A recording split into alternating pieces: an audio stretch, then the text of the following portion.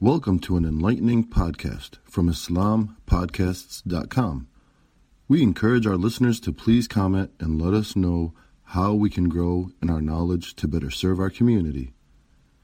Please remind your family and friends to also visit IslamPodcasts.com for engaging discussions on current events, Islamic guidance, Quran, tafsir, seerah, and much more.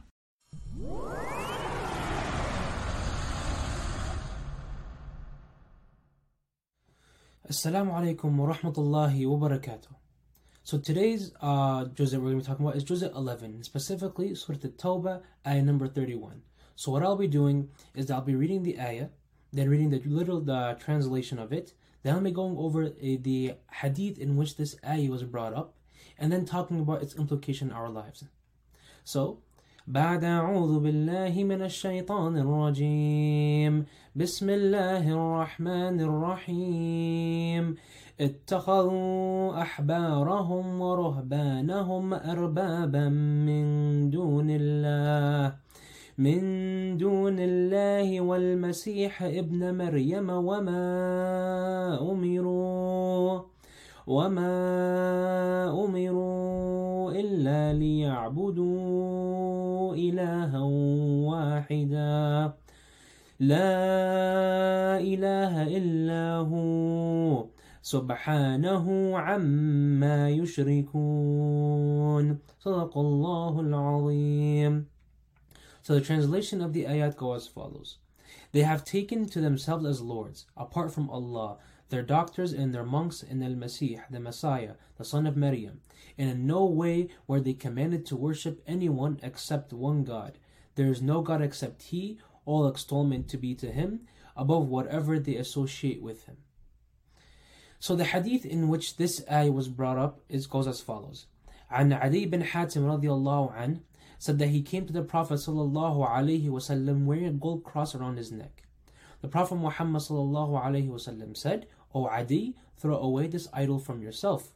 Then the Prophet Muhammad sallallahu alaihi wasallam recited the verse that we just recited right now, and then the Prophet Muhammad sallallahu alaihi wasallam elaborated and said, "It was not that they worshipped these people, but rather whatever they made permissible for them, they believed it to be permissible, and whatever they forbade, they believed it to be unlawful." So, honestly, the very first part that I want to bring about this hadith is a very interesting perspective.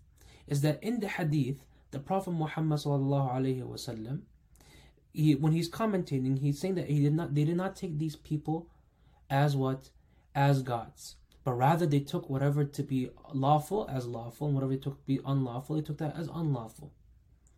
Now this is interesting because these are people, these rabbis and monks are human beings. And that Allah subhanahu wa ta'ala is saying that people are worshipping them. And it shows and it defines the meaning. This ayah and this hadith help us learn the meaning of worship. Here, Allah subhanahu wa ta'ala and the Prophet ﷺ, they define to us that worship means what? Means to take something as your deciding factor. To take something that decides for you what is right and what is wrong, what is lawful and what is unlawful.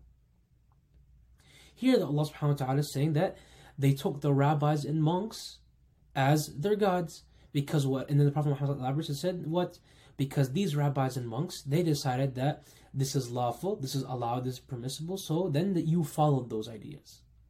And then whatever they said is unlawful and is unpermissible, you took that also as unlawful, as unpermissible. So here we learn the true definition of worship, and that means we have to also apply that to ourselves as Muslims. Because now, as Muslims, the way to truly worship Allah subhanahu wa ta'ala so we can attain Jannah is to take whatever the rules that Allah subhanahu wa ta'ala has made permissible for us, we take that as permissible for ourselves. And whatever Allah subhanahu wa ta'ala has made unpermissible for ourselves, we take that as unpermissible. And this applies to anything and everything. Even in, for example, let's say that we're in society. We're here in America, right? If there's a law that is put down, or a rule that is put down that goes against Islam, but we say what? That's okay. Let's follow whatever America tells us to. Let's make that permissible for us. Let's make this law that even though it's contradictory to what Allah subhanahu wa ta'ala wants, we'll take that as lawful for us. It's okay. Now we have worshipped something other than Allah subhanahu wa ta'ala. We have moved away from worshipping Allah subhanahu wa ta'ala. Which is very, very important because it's very contradictory to what we normally hear in school. In school, when we're taught is that worshipping usually just means bowing down to something. Means prayer, or in Muslim context, it means dua, or salah, or sawm. That's what we always think when we think of worship. But no, worshipping means making Islam, making what Allah subhanahu wa ta'ala had made permissible, making what Allah subhanahu wa ta'ala is unlawful, and make that as a way of life for yourself. So, a pro tip is that in every action that you do, if you want to worship Allah subhanahu wa ta'ala, you make sure that every action you do is according to what Allah subhanahu wa ta'ala wants. Making Islam a way of life for yourself. And don't get me wrong, dua, sawm, zakat, all these kind of things, especially during the month of Ramadan that we're in right now, are very, very, very important and very, very beneficial.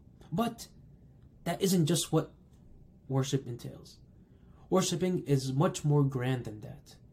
It means to take whatever Allah subhanahu wa ta'ala wants and make that our way of life, and whatever He doesn't want, we push that away from ourselves. Inshallah, the point has been delivered. Inshallah, that the main point of this ayah, of what it truly means to worship, has been answered, and we take that as a part of our life. And Jazakallahu khair, and Assalamu alaikum wa rahmatullahi wa barakatuh.